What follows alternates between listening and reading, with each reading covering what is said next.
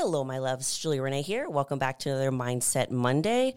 Today, I wanted to talk to you about boundaries.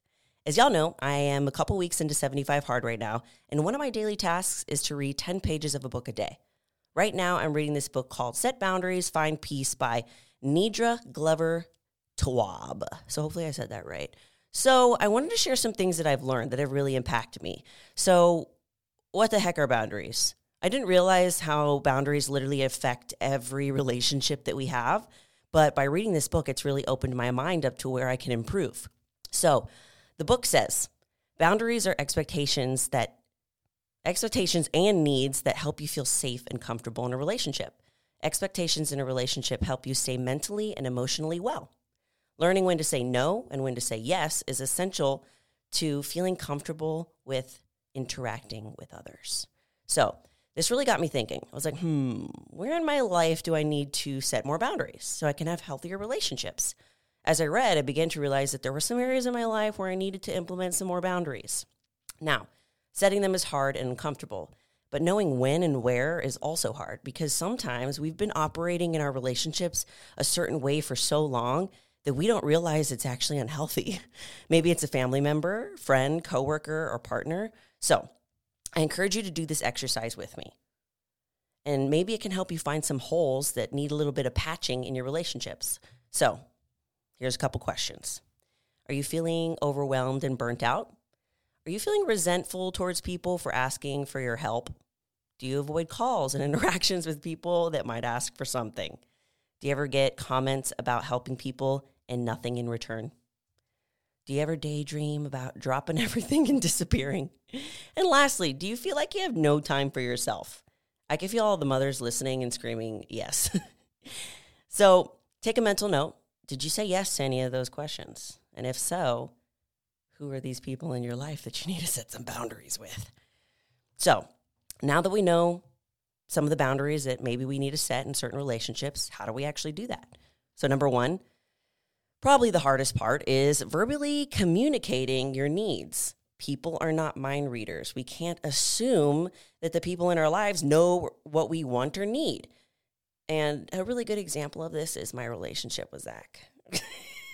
So I felt myself getting resentful a couple of years into our relationship. I'd say maybe 2 years into our relationship. And I didn't really understand why. Because I'm very OCD in the way that I like to keep things clean, and it's almost unrealistic for other people.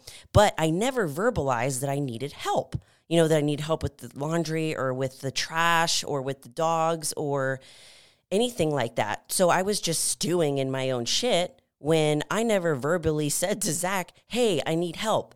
And that's a perfect example of me just assuming that Zach is a mind reader. And once I was able to just open up and verbally communicate my boundary, our relationship changed for the better. So I bet there's a couple of you guys that are listening and you're like, okay, I do that with my partner as well. Just remember, we're not mind readers and they aren't either. Number two, take action. So this process doesn't end with just the communication. You must uphold what you communicate with your behavior. So for example, if you make plans with a friend, state what you need like so. It's important to me that you honor plans that we set up. If you need to change the plan, text me a few hours before. Then if the boundary is violated, then you can reinforce it with an action. So you can say something like, no, my schedule won't allow for the adjustment. Instead of giving in and not holding up your boundary, because that's something that we typically do. We're just like, okay, yeah, like, I don't have time for this, but yeah, let's work off your schedule. So if no action is taken on your end when the boundary is violated, then we end up letting the other person in the relationship slide, and then it invites continued violations in the relationship. Number three, the aftermath. One of the biggest reasons why people are so hesitant to creating boundaries is the fear of how the other person will respond. There might be pushback, limit testing. I feel mothers also with your kids testing your limits. I'm not a mother, but also Vision does this with me a lot. Other things like ghosting, defensiveness, or your relationship, or if your relationship is healthy. If it's healthy, none of these things will happen. So One thing that's helped me set boundaries, regardless of the person's reaction, is simply knowing that it's not my responsibility how that they respond. And if they do respond negatively, it's kind of a clear sign of some dysfunction in the relationship. I can't control how they act, but I can protect myself by clearly stating what I need in the relationship. I've learned a lot from this book, and I encourage you guys to check it out. So if you found value whatsoever in this mini episode, I'll have it linked down in the description so you can check it out. And as always, I love you all so much, and you're more powerful than you think. Bye!